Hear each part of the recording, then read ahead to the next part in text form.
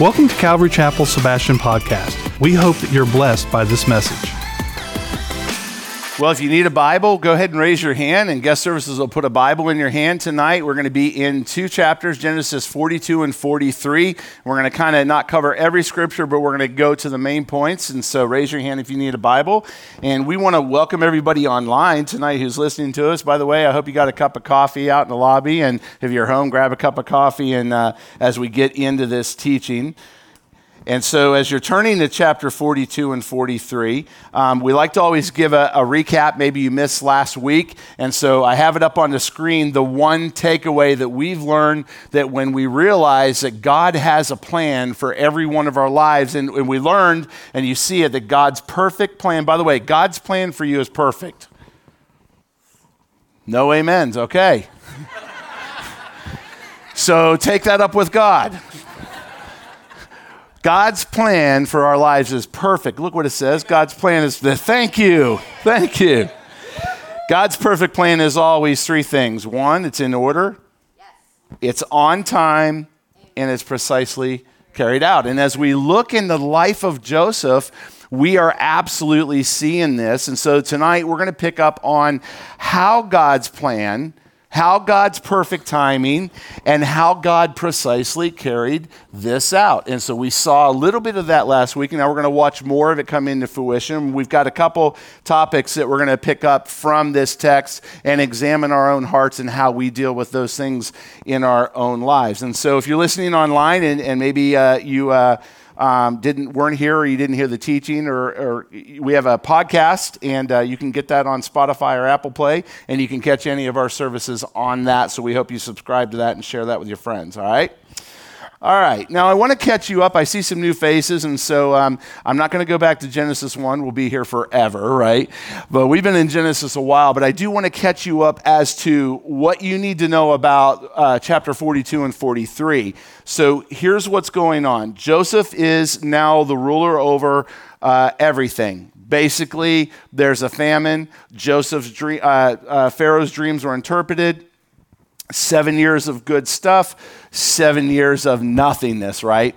And so the dream, Joseph was able to get out of prison because he interprets dreams, and he was able to tell Pharaoh what that was all about, okay? And then in addition to that, because nobody in the land, not the sorcerers, not anybody that did witchcraft or the wisest men in the kingdom, but that Joseph was the only one, because of that, he was put into a second place position, kind of like a vice president of the country. And he was over everything. He was given an order to build up for the whole country of Egypt, and really the whole world, you'll see in the text. And so Joseph was challenged to take advantage of the 7 good years, kind of like our retirement, right? 401 retirement. Take advantage of the good years, because maybe there's 7 years that aren't going to be so good, right? You see our hand. We've been through that. It's like a yo-yo. And this is what we see with the grain and the supplies, and so he's in charge of this, right? And so he's over even the distribution now. In this chapter 43 or 42, we're now about 2 years into famine, okay? So we've moved pretty quickly from 41 to 42. So we're in 2 years into this famine, and Joseph is over the distribution of all the grain and all the resources for when all of Egypt would come. And you notice that in chapter 41, the very last verse that we covered in verse 57, it says, "And all the what? All the world came to Egypt to buy grain from Joseph." And so we don't see in the text that Joseph is panicking. It's not like you go through Chick-fil-A on a Saturday night right before they close and order 50, Chick-fil-A sandwiches for your football team, right? And they start panicking. No, he's been prepared. He's diligently followed what God told him, and he's diligently following what Pharaoh has told him to do. So he's been obedient. And because of Joseph's obedience in doing what God said, the people of Egypt get the blessing. And we're going to see that his family is also going to be brought into this. Now remember, Joseph's family is in Canaan.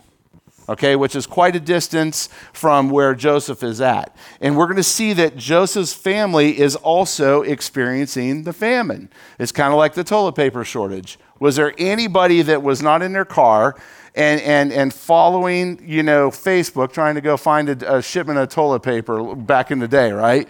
And so, yeah, and we still have a closet full of toilet paper if anybody needs any.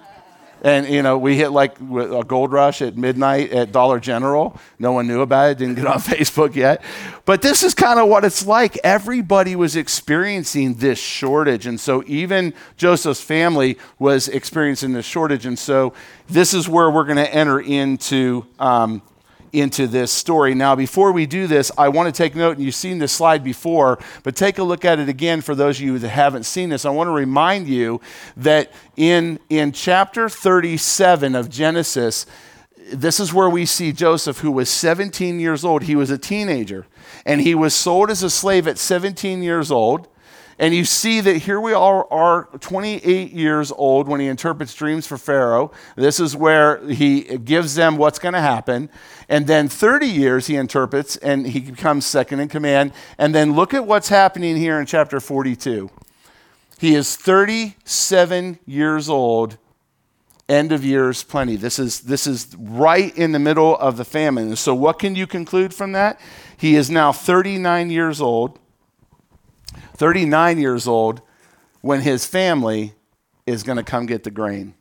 And this is what we're going to see. So those of you that are math calculus majors, he has been away from his family and has not communicated with them for 22 years. 22 years that he has carried the weight and the burden of his rejection, sold as a slave, but God had a plan for his life, hasn't he? We've been seeing that.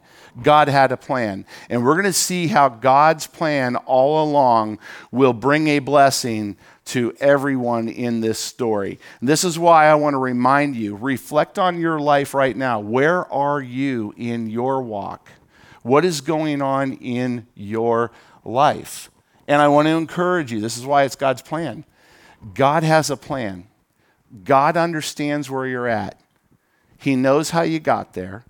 He's behind the scenes working on your behalf. Why? Because God is a loving God. His promises tell us that he will provide for all of our needs. Remember, he says, look at the sparrows in the field. Would I not provide so much more for you? God pays attention to every detail in your life. And so what we need to learn how to do is we need to learn to have increased faith. We need to learn how to have increased trust that maybe we're not understanding why we are where we are or what God is doing in our lives. But I want to assure you, and this is the whole takeaway from this part 3 series, is that God is in every detail of your life. And I want you to take comfort for that. And I'm preaching to myself many times. So as we open this up, we're also going to see that God's plan is about to reunite this entire family.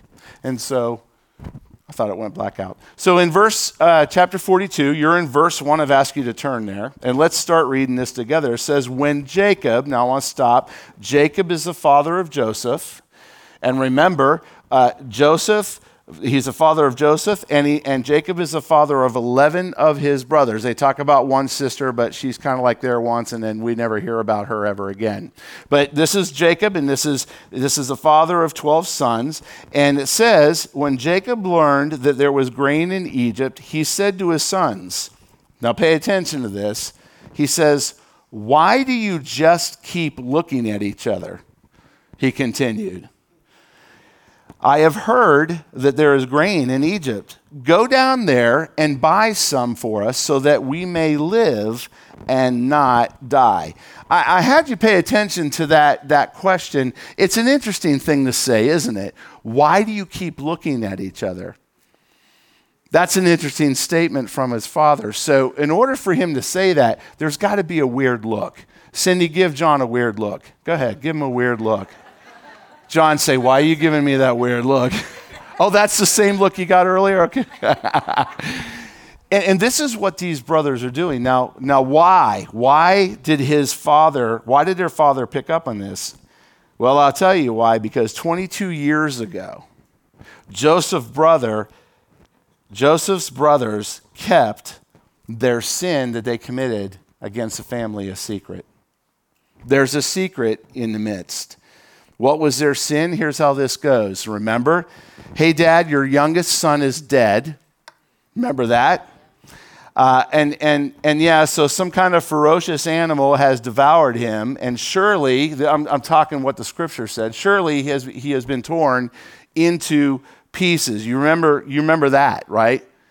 And then to top it off, they say, oh, and by the way, Dad, the jacket you bought Joseph, well, here it is. It's bloody and torn apart, and you can take that back too. And this is what has happened, and this is what happened. It's that sin, it's that secret, that story that they made up, and it's their father who has believed that the son has been dead for 22 years. And here's the key. This whole time in their family, they know that Joseph wasn't dead. Now, they didn't know he was alive in Egypt, but they knew that there's a good chance he wasn't dead. And yet they let their dad mourn for 22 years. And so you can imagine this. If you're concealing a secret, a sinful secret, and your dad says, and by the way, they know they sent him. The last time they saw their brother, where was he off to? Egypt. So when dad says, hey guys, you're going to go to Egypt, can you imagine what kind of a trigger that set them in? That's a trigger word. Egypt, they're freaking out. They're paranoid because they know there's sin in Egypt.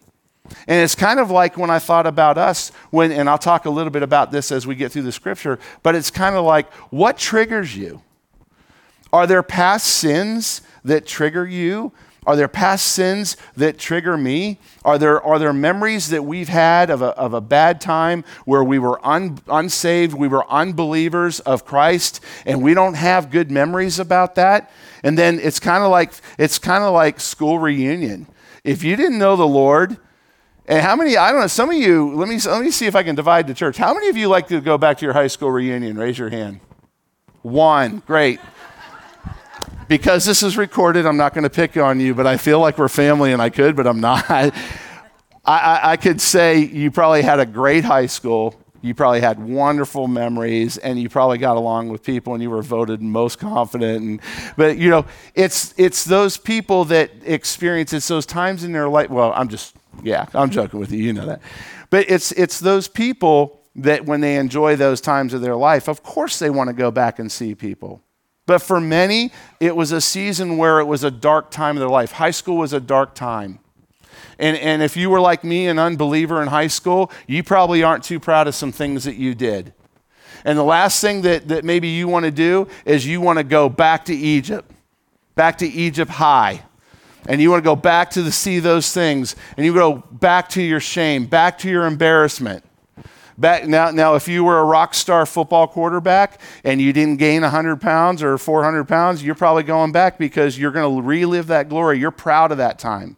But what we see in this story is that these guys aren't proud. They know there's something very terrible in Egypt, and they're going to have to face it, and it's a trigger word. They're not going to go. This is why they're looking at each other going, I can't believe Dad's going to send us to Egypt. Isn't that where our secret sin, our brother, could be? And so they get paranoid. It's unconfessed sin. And so look at verse 3. It says, Then 10 of Joseph's brothers went down to buy grain from Egypt. But Jacob did not send Benjamin, Joseph's brother, with the others because he was afraid that harm might come to him. Now, I have another graph of this family dynamic so you can understand what's going on here. This is Jacob. Jacob had 4 wives, and these are the sons that he had. These are the 12 sons. Notice, if you're looking at this through the eyes of Joseph is dead. He's already lost. And by the way, Rachel was his favorite wife. And the text told us that.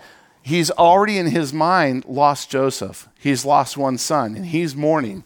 Look where Benjamin is. Benjamin is the youngest son. And so you can understand this text. He's like, you can go to Egypt, but you're not taking Benjamin.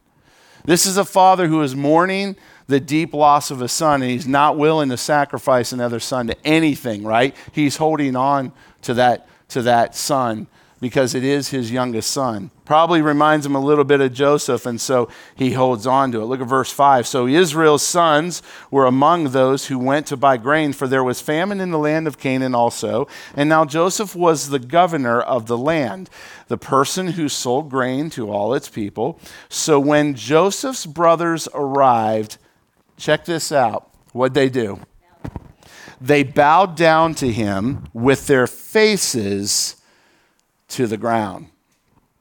Now, when we talk about God's plan, I want you to see how precise God's plan is here.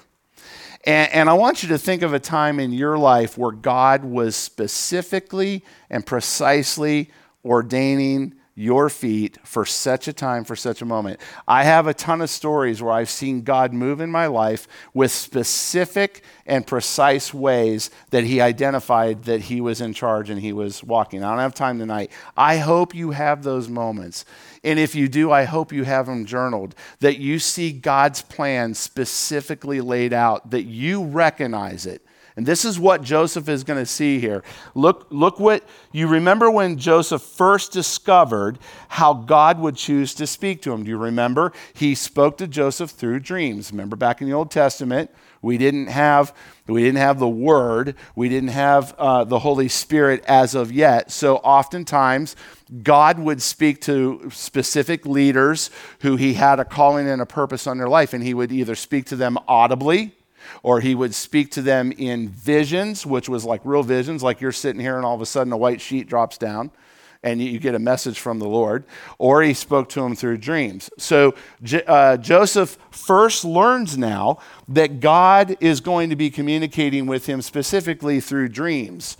And so these dreams, by the way, were true prophecy from God because of what is yet to come. And so not only would God communicate, but God would be communicating truth to Joseph, and he knew that. Now remember, Joseph had how many dreams? 2. Remember that he told his family.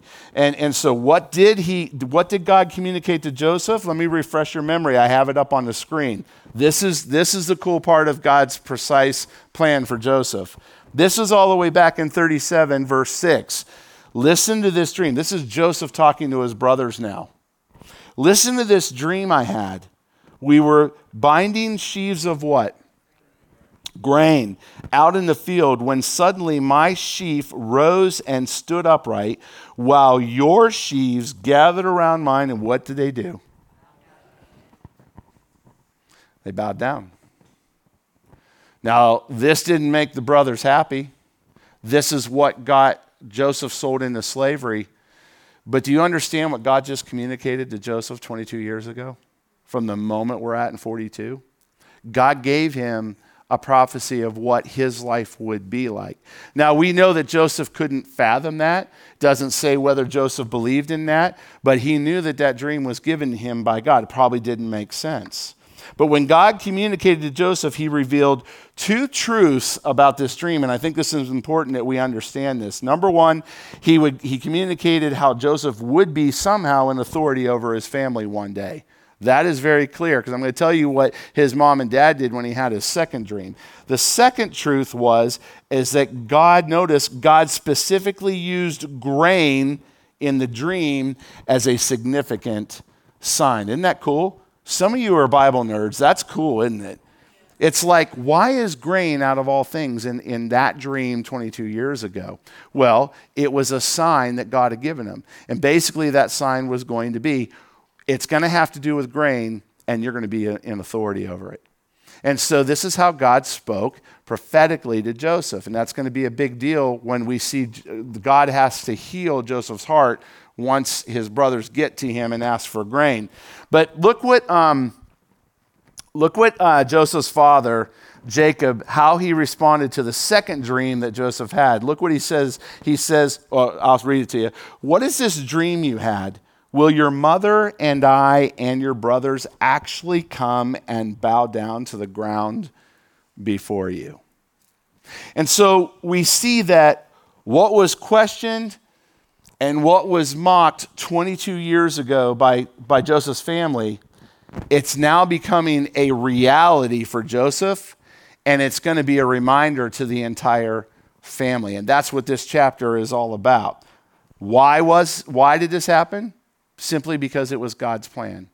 This is what God had planned from the very beginning. Look at verse 7. As soon as Joseph saw his brothers, he recognized them. But he pretended to be a stranger and spoke harshly to them. Where do you come from? He asked. From the land of Canaan? And they replied, to buy food. Although Joseph recognized his brothers, they did not recognize him. And then he remembered his dreams about them. And he said to them, you are spies. You have come to see where our land is unprotected. Look at how they responded in verse 10. No, my lord, they answered, your servants have come to buy food. We are all the sons of one man. But here's the key. Look what they say next. Your servants are what? Your servants are honest men, not spies. Now let me ask you a question, church. Were they honest men? No, not 22 years ago. Now let me ask you, are you different today than you were 22 years ago? Yeah. Is it a possibility that maybe they're honest now? Yeah. We all change. Hopefully we're changing. Anybody the same as they were on January 1st, 2021? No, we're different. Hopefully we're different, right? Hopefully we're wiser. Hopefully we're more like conforming to the image of Christ. And so why would this not be fair for just Joseph to be thinking, look, that was 22 years ago. Now my brothers are in front of me and they're saying, oh, we're not those guys we were 22 years ago. Praise God, right, for our lives. And he says, well, maybe he's thinking they are honest, right? So this is what's going to start happening. He's going to start testing them. He's going to start questioning them. I think he would be no different than you and I, right? Have you ever been in a bad relationship? Have you ever been hurt? Have you ever been done wrong? Have you ever held on 22 years of something that happened to you? Don't answer that. But because we've changed, we have to look at this story through the lens that maybe they've changed. And if you're in Joseph's shoes and you've been deeply hurt, you're going to be a little bit protective, aren't you? Notice he didn't say, hey, let's get together. Hey, I'm Joseph. I'm your brother. Remember me? Let's go to Giuseppe's and get some Italian. He didn't say that. See, he was cautious. You want to know why? People that get hurt put up protection. They're cautious. Maybe with the same person, but maybe they're not as apt to go into relationships more freely and trusting. And this is what we're going to see with Joseph right now. And so Joseph, he understands that they're here, and they say, well, no, we're honest men. Now, maybe not in Joseph's eyes yet, and maybe not even in God's eyes. But let me ask you a question tonight. Do you feel that the general world has been honest in the last 2 years? All right, you already answered that. Do we see an increase or truth in our world or an increase of lies? Yeah. Right. So we're kind of cautious now, aren't we? We don't believe everything we hear, do we? We research it ourselves, don't we? Yeah. Because why? Maybe our trust is not there like it used to be. Well, this is no different for this relationship with Joseph. Now, church, no matter how you answer that question, I want you to understand that you and I are called to be different when it comes to truth.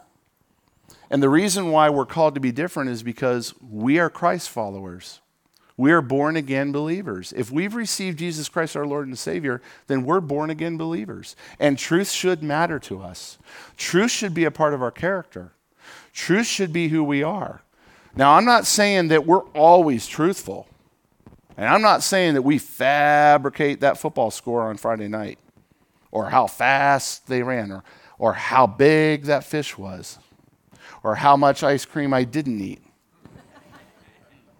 I'm not saying that. But what I am saying is that if we're going to call ourselves believers, we need to be different than what we have criticized the world in the last 2 years to be. And God expects us to do this as well, right? And so, let me ask you this question. If you agree with me, I see your heads nodding, then let me ask you this. What keeps you and I honest? God. I love it. Yeah. God keeps us honest. What keeps you and I honest with ourselves, God, and those around us? Maybe for some it's a reverential fear of the Lord. But I think that when we become believers, and I love talking about these two words, the Holy Spirit. I think the role of the Holy Spirit plays a significant role in the life of a believer and a Christ follower tonight. I think one of the ways that we stay honest and speak truth is because the Holy Spirit is in us. And we're going to talk a little bit more about that. I have it up on the screen. The Holy Spirit is given to us to keep us in short account with the Lord and with the people. Now, maybe some of you are going, well, that's strange. How does the Holy Spirit do that? You ever tell a lie? All of us. Do you ever tell a lie, and you don't mean to tell a lie, but you tell a lie, and then you realize that you told a lie? What do you do with that? Do you just kind of like forget about it and go, hope I don't get held to that? Or do you go, hey, the other day I was in a conversation with you, and I don't think I was honest. I don't think I was truthful, right? Do you ever tell a lie, and then someone will look you square in the eye and they'll go, really? Really? And they look at you like, you're lying to me. Right? Now we're getting into marriage counseling.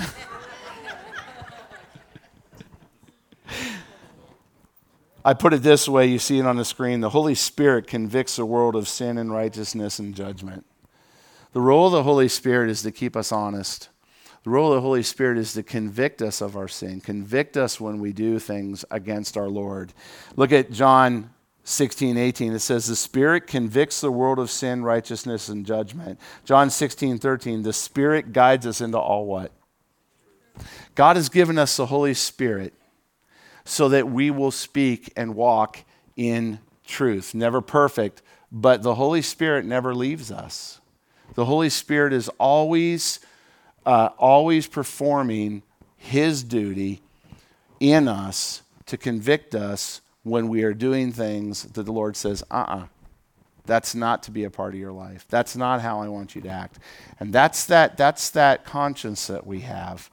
And so remember, Joseph was a man who followed God. He expected his brothers to do the same. He was a godly man. God blessed him because of it. But look at how Joseph responds to his brothers with this lie statement that they just said, oh, we're honest. Look what he says, first word. What? No, he says to them, you have come to see where our land is unprotected. Verse 13. But they replied, your servants were 12 brothers, the son of one man. Well, that's truthful. Who lives in the land of Canaan. That's truthful. The youngest is now with our father. That's truthful. And one is no more. Is that truthful? No. Now, if you want to get an attorney and kind of look at that statement, well, one's no more. Well, what's that mean? No more living with the family? No more meaning with the family? Or no more like he doesn't exist, right? And remember, they're saying this to Joseph. This no more character, this is Joseph. Can you imagine if you're in Joseph's shoes what you want to do? Holy Spirit, restrain me because I'm about to just go off on these guys, right? And so he's wrestling with this. And look at verse 13. Or I'm sorry. Yeah, we just read 13. But that I want to point out is the second lie that he tells them when they meet with him. And so Joseph knows that there really is one more. Now, I want to make a point here. I don't believe that by Joseph questioning these guys, I don't believe that he's trying to be ugly. I don't even think that his heart is trying to be revengeful, getting vengeance, right? The Lord says, vengeance is mine. I really don't believe this is what we're pulling out of this text. I don't think he really wants to harm his brothers. I really don't even think that he wants to pay back his brothers or do harm to their family. He knows there's a famine, and he knows God's given him authority that he could feed his family. What I believe is that Joseph is engaging these questions with his brothers in a conversation to examine if their hearts have changed. He's asking questions because he knows truth. They don't know he knows their story. And he's trying to find out, where's their heart? Where's their heart? Because I'm dealing with 22 years of not being with you, and now you're in front of me. And so he's standing at the crossroads right now between forgiveness and trust. And I believe that God has been already working on the forgiveness side of his heart. But I think he's inquiring to say, can I trust these guys again? Because I've been so deeply, deeply hurt. He's trying to see if they're still more concerned about covering up their sins after 22 years, or if they can finally confide and confess in this man that stands before him. Remember, this man that his brothers are standing in front of, he can starve them to death or sell them grain. He can sustain their lives through this famine. And remember, they don't know who this man is. And so look at verse 14. Joseph said to them, "It is just as I told you, you are spies, and this is how you will be tested. As surely as Pharaoh lives, you will not leave this place unless your youngest brother comes here. Send one of your number to get your brother. The rest of you will be kept in prison so that your words may be," there's that word again, tested, "to see if you're telling the truth. If you are not, then as surely as Pharaoh lives, you are spies." And he put them all in custody for 3 days. And on the third day, Joseph said to them, "Do this and you will live, for I fear God. If you are honest men," he's going to give them another chance here. "If you're honest men, let one of your brothers stay here in prison while the rest of you go and take grain back for your starving households. But you must bring your youngest brother to me so that your words may be verified and that you may not die." And this they proceeded to do. So this is interesting, isn't it? How many of you are shaking in the brother's boots?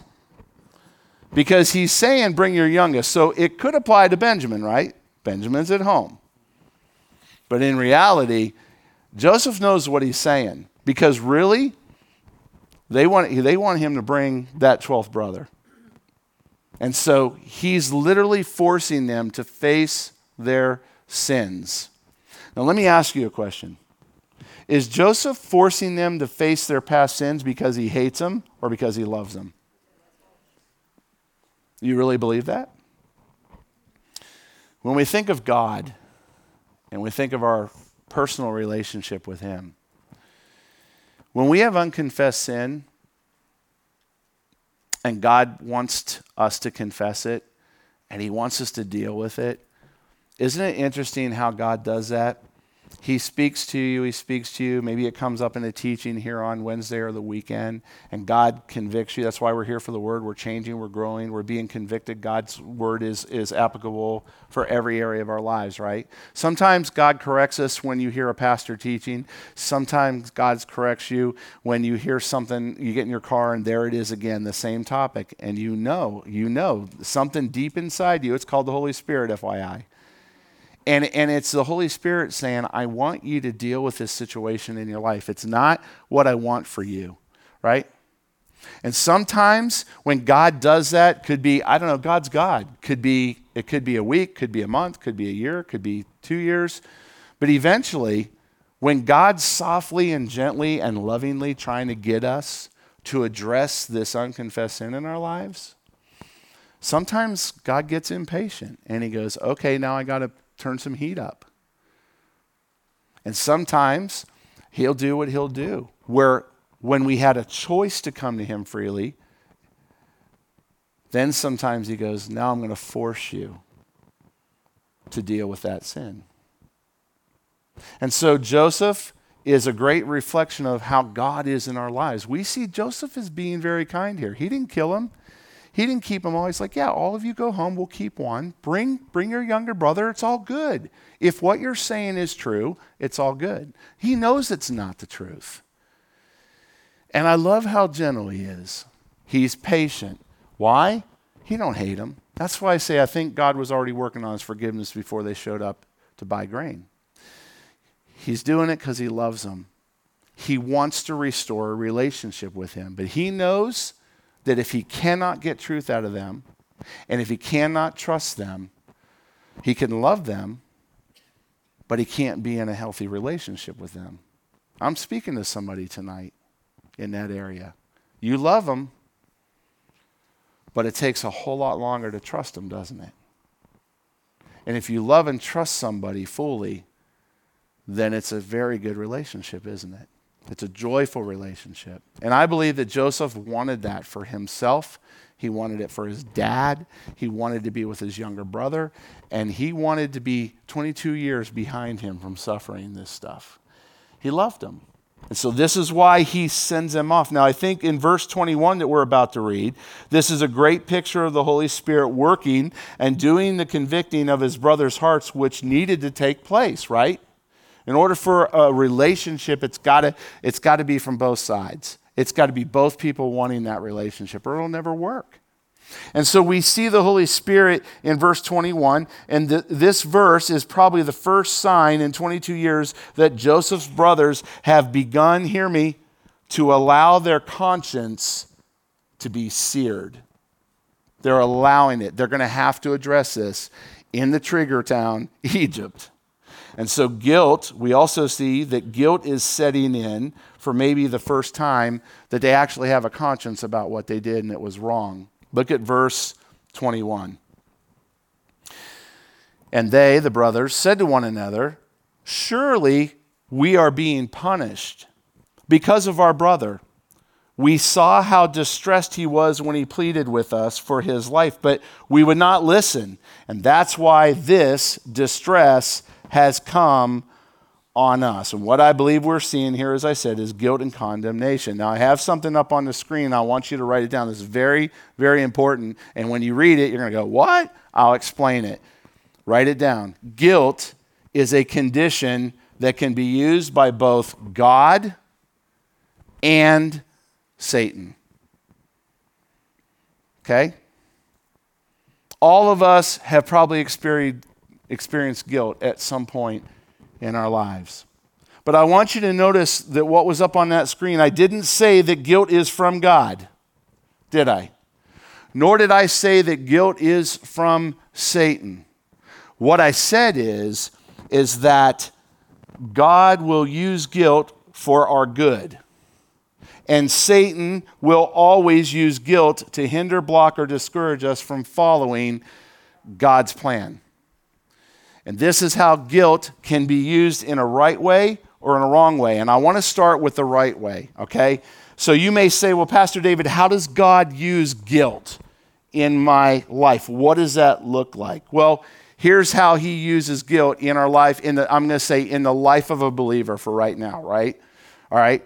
Or someone that the Holy Spirit's coming alongside to woo them to receive the Lord as their personal Savior, right?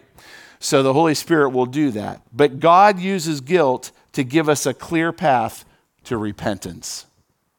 You see, without any guilt, without any shame, without any distress on us, there's no repentance. We feel good about ourselves. There's no conviction from the Holy Spirit. Think about when you weren't saved, when you weren't a believer. When you and I did something wrong, I didn't lose sleep over it. It didn't even sear my conscience. I didn't care, right? Do I have the right crowd, or are you all just saved from? Do you relate to that? Right. We may feel guilty because morally it was something not right or against the law, But we didn't have the Holy Spirit in us as unbelievers to say, right? And so God often uses this feeling of guilt so that it would draw us to repentance. You see, when we sin against God, you know this. When we sin against God, the Holy Spirit reveals our sin to us. We have two choices, don't we? We either repent or we cover it up and we ignore it and we act like it didn't happen. You say, well, do believers do that? Yeah, sometimes we do. And this is why God would use guilt. If we cover it up, then our conscience begins to work on us. We feel guilty after a while. We become convicted. We feel weighed down. And like Joseph, we feel distressed over something. Maybe we're anxious, or maybe we become paranoid. Why? Because we're afraid our sin's going to be found out. You know, the Bible says that our sin will find us out. The other verse says it'll be shouted out off the rooftops. You know, I'd rather much deal with sin between me and God in a personal way than to have my sin on that screen. And that's what I'm talking about, God being patient with us. He's patient. He loves us. God didn't design us to carry guilt and condemnation. God is for us. Remember, he's not against us. And he has gone to great lengths by sending his son, Jesus Christ, to demonstrate how much he does love us and how much he gave his son for our sin so that we wouldn't have to walk in guilt. God did his part. The question is, church, are we willing to do our part? All the time and quickly so that we don't have to be riddled with guilt. Here's a great verse in Acts 3:19. You see it says, repent then and turn to God so that your sins may be wiped out, that the times of, here's that word, the times of refreshing may come from the Lord. 1 John 1:9. If we confess our sins, you know this, he is faithful and just and will forgive us our sins and purify us from all righteousness. You see that refreshing that verse is talking about, church? That refreshing is peace that we receive in our hearts when we know that we are forgiven. When we're heavy burdened and it's lifted off of us because we simply acknowledge our sins and ask God to forgive us, relieving us of that guilt. Romans 8:1, therefore there is no condemnation for who? For those who are in Christ Jesus. God didn't design us to be condemned. God designed us to be forgiven. So that's how God uses guilt in a healthy way to draw us to repentance. The second thing I want to talk to you about with guilt is Satan uses guilt in an unhealthy way. You say, well, what does that mean? Let me ask you a question. What is Satan's goal, main goal for every believer in this room tonight? John 10:10, 3 things. I heard it. Steal, kill, and destroy. You see, that's Satan's plan. Instead of guiding and leading us back to God, Satan uses guilt to cause us a feeling, hear me, it causes us a feeling of separation with God. Like not in our minds, like we don't lose our salvation. Like Jesus died on that cross for our sins, present, past, and future. Okay? But Satan loves, remember, what is he? A father of lies. Right? He can't speak truth because there is no truth in him. And his main thing is that he wants to use guilt so that in our minds we feel separated from God. Now, does sin separate us from God? Yeah. But confessed sin brings us in the presence of God. And here's you'll hear this. Here's some common statements that people make when they listen to Satan in this area. One, they're feeling guilty, okay, because they haven't confessed their sin. Here's some of the statements you may hear. I've done too much. God would never forgive that sin. These are believers that actually think this sometimes. Well, I've done too much this time. God can't forgive that sin. He can forgive all these other sins, but he can't forgive that one in my life. I've gone too far. Or how about this? I'm unworthy of God's forgiveness. Or how about this? God is punishing me for what I've done. Or how about this? I've asked for forgiveness, but I still feel guilty. Satan is an accuser. He's a liar. He's a father of lies. And through guilt, he wants to convince us, hear me, that God's grace is beyond our grasp. And church, that's not the God that we know, is it? God is a loving God. Here's the problem, and I want you to hear me out. Here's the problem why I believe that Satan is a master at using the feeling and condemnation of guilt in a believer's life. Here's how this goes. All of us struggle. We have weaknesses. We have a bullseye. We know that we have sins or temptations that if we follow through with that temptation, we're going to sin against God. There's not one person in this room that does not fit in that category, I promise you. Because what is sin? It's the pleasure and cravings of the flesh. And so I'm not just talking about sexual sin. I'm talking about just sin. Could be envy, could be jealousy. But here's the problem, how Satan really is a master of using guilt in a believer's life. We sin against God. We know that we are to come boldly to the throne, that he is faithful to forgiveness. We ask for forgiveness. We receive prayer from whoever, or we pray to God and ask for forgiveness. And then in our weakest moments, our weakest temptations, we do it again. We sin again. And some of us get stuck in that pattern where we need help. We need counseling. We need somebody to come alongside us. We need an accountability person to say, this is where my weakness is. This is where I struggle. And this is what I need you to be praying for me. We need our brothers and sisters to be praying for us. If we don't do that, then here's what happens. We find ourselves sinning over and over and over and over again. And I promise you that if that's you or you're listening online, I promise you, you're that person that struggles with guilt. You're saved. Jesus died on that cross for your name.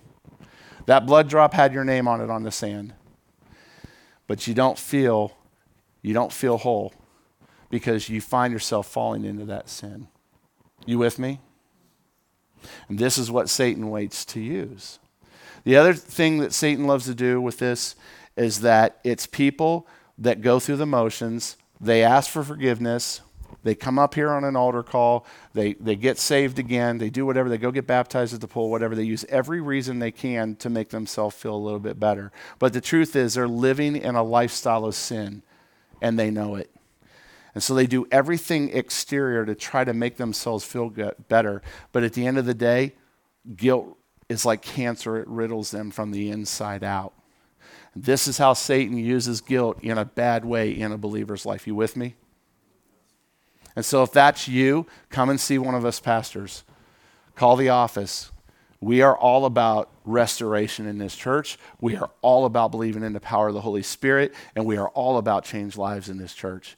There is not one person that is holy enough, religious enough, good enough, or tithes enough money to convince me otherwise. We are here by the grace of God, and if God's called you here, it's because the redemptive work of Jesus Christ you're a trophy.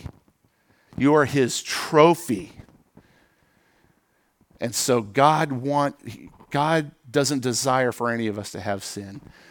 God doesn't desire for any of us to live in guilt as well. You with me? Now I got to go fast. So that's what we see in verse 21. Hear me out. Joseph's brothers are riddled with this guilt, and they believe they are being punished for the sin that they committed against Joseph. You remember back in chapter 37, none of the brothers agreed with the way Joseph was being handled. Not all the brothers were on the same page. There were some brothers there that were like, kill him, do this, throw him in a cistern well, trade him and all this. There were some brothers that were very quiet. They were not in agreement with this, and yet they're yoked into this, whether they liked it or not, because they didn't tell the truth to their father. Look at verse 22. One brother, Reuben replied, and he's telling this to his brothers. Now, this is in front of Joseph. This is cool. Didn't I tell you not to what? Didn't I tell you not to sin against the boy? But you wouldn't listen. Now we must give an account for his blood. Let me read to you in Genesis 37, that very scene, verse 21. It's up on the screen. When who? Reuben heard this, their plans. He tried to rescue Joseph from their hands. he said, let's not take his life. Don't shed any blood. Throw him into the cistern here in the wilderness, but don't lay a hand on him. And Reuben said this to rescue him from them and take him back to his father. Look down at verse 23. They did not realize that Joseph could understand them since he was using an interpreter. And when Joseph heard this, look at verse 24. He turned away from them and he began to what? He began to weep.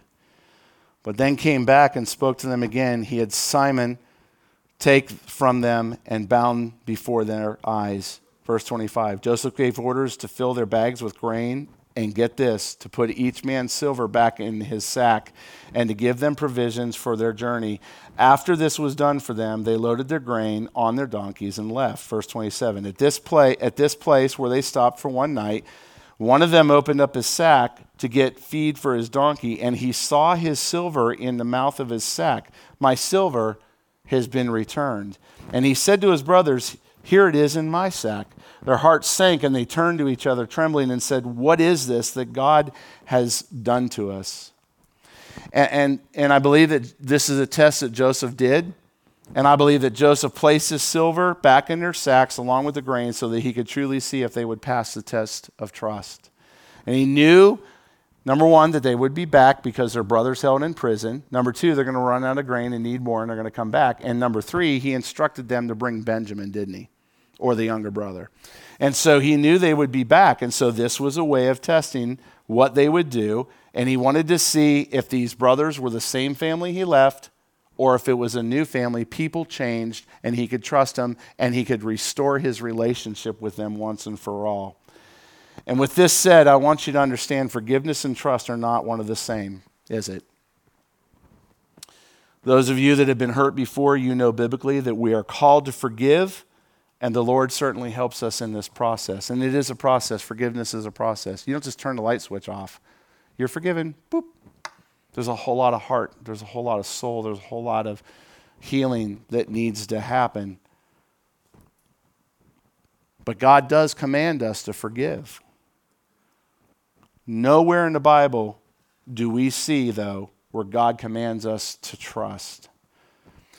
The only times that we see God in the Bible command us to trust is that he asks us to trust him and him alone. You know this verse, Proverbs 3, 5 and 6. If you know it, say it out loud with me. Trust in the Lord with all your heart.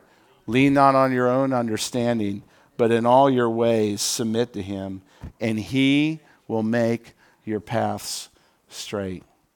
And so we see that Joseph's brothers went home and he shared with their father all that happened, and then they ran out of grain and they have to come back just as they had said. They had obeyed Joseph and they brought back their little brother Benjamin. Now turn very quickly as we close. Chapter 43, verse 20. Next chapter, 43, verse 20. And we're going to see if Joseph's brothers passed this test. Verse 20. They've been invited into the house. Joseph isn't quite home yet, but they kill a calf and they're going to have this big dinner because Joseph's been told that his brothers are back. And so now he's inviting them into his personal home. And they're getting a little nervous here because remember, they're guilty and they're nervous. And he says, we beg your pardon, our Lord, they said. We came down here the first time to buy food, but at the place where we stopped for the night, we opened our sacks and each of us found his silver. Is that truth or a lie? Truth. The exact weight in the mouth of his sack. So we have brought it back with us, and we have also brought additional silver with us to buy food. We don't know who put our silver in the sacks. You know what encourages me? I think they're starting to change. I don't think we can judge a book by our high school cover. I think that this is a test that they passed for Joseph. Now, how important is that for Joseph right now at this moment? Very. Remember, he's at the crossroads of forgiveness or trust, or both. Look what the housekeeper said in verse 23. It's all right, he said. Don't be afraid. Your God, the God of your father, has given you treasure in your sacks. Now skip quickly down to verse 27. Now Joseph is home, And now he's sitting at this table, this banquet table, just him and his brothers. Verse 27 says, and Joseph asked his brothers how they were. And then he said, how is your aged father you told me about? Is he still living? And they replied, your servant, our father, is still alive and well. And they bowed down, prostrating themselves before him.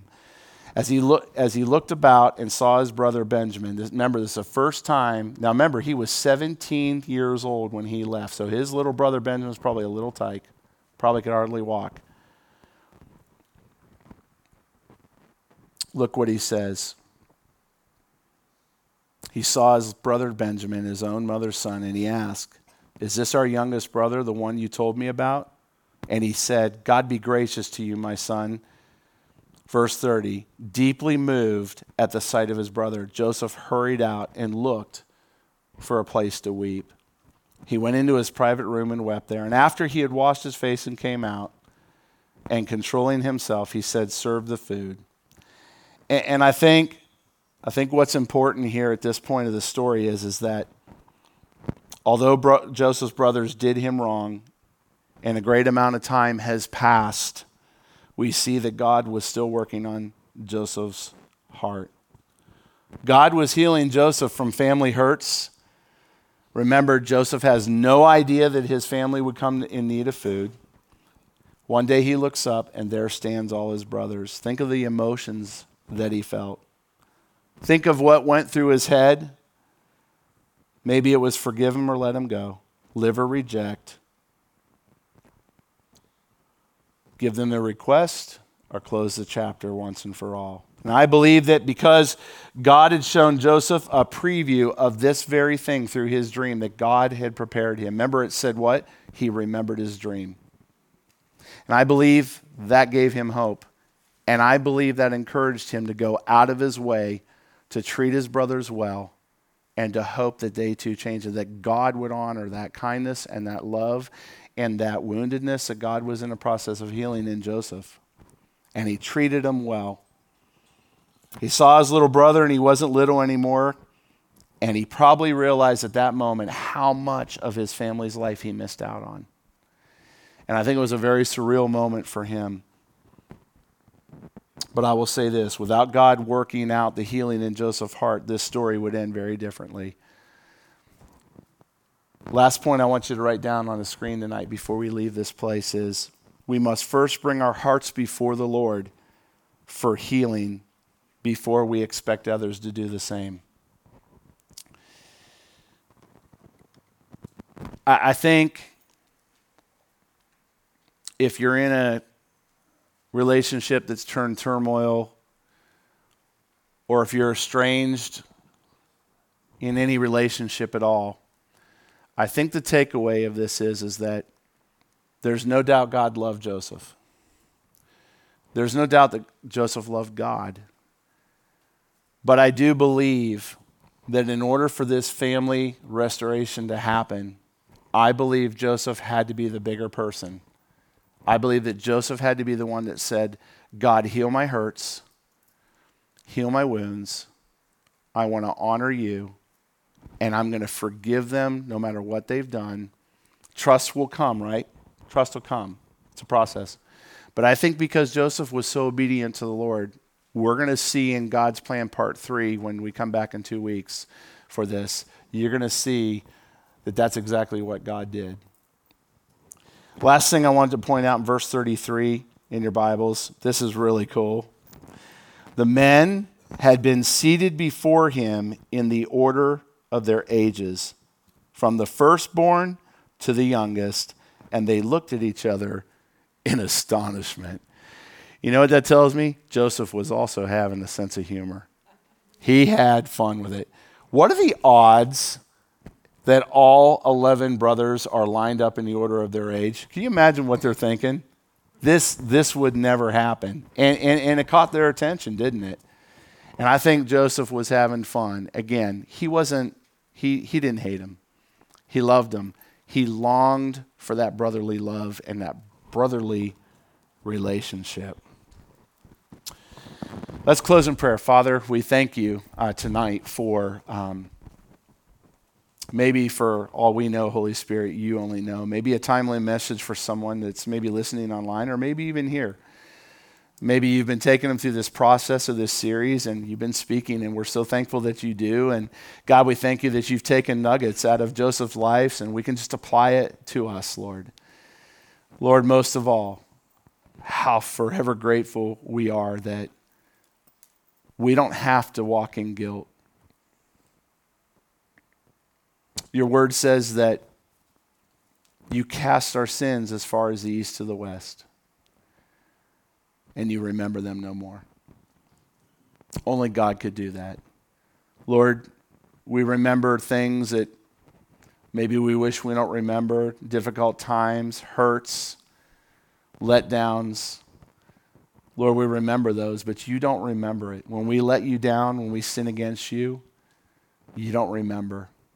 We thank you for your Son, Jesus Christ. We thank you that we come to him and he's just and faithful to forgive us. Lord, if there's anybody here that maybe their heart's burdened and they do walk in that guilt, Lord, we just ask that by the Holy Spirit that you would free them of that. God, if there's anything on their part that they need to do or something that we talked about tonight, we pray that you give them the boldness to step into something new and to obey you in such a way. We thank you that we're a church here in this community that we can help people get from where you've brought them in and take them to where you want them to be. We thank you for your mercy tonight. We thank you for your grace tonight. And most of all, we thank you for your love tonight. We thank you for your Son, Jesus Christ. I personally thank this entire congregation for how alive they are. God, your Holy Spirit is moving in a mighty way. You're changing lives. You are setting fires ablaze on the hearts of your people here. We're forever grateful. And I pray that for this holiday, for Thanksgiving coming up, I pray that you would bless them. I pray that you would be with them. I pray that if they're with family, that they would enjoy family. I pray that if there's doors that need to be opened to heal and restore family, what a better time in any time of the year is during the holidays. Lord, we don't need to be fearful to restore relationships. We just need to look to you to show us how to do it. We thank you for your strength. We thank you for your love. And it's in Jesus' name we pray. And everybody said, Thank you for listening to the Calvary Chapel Sebastian podcast channel. If this message impacted your life, we encourage you to share it with a friend. We're located at 1251 Sebastian Boulevard, just northeast of intersection 90th Avenue and State Road 512 in Sebastian, Florida. Our service times are Saturday evening at 6 p.m., Sunday morning at 10:45,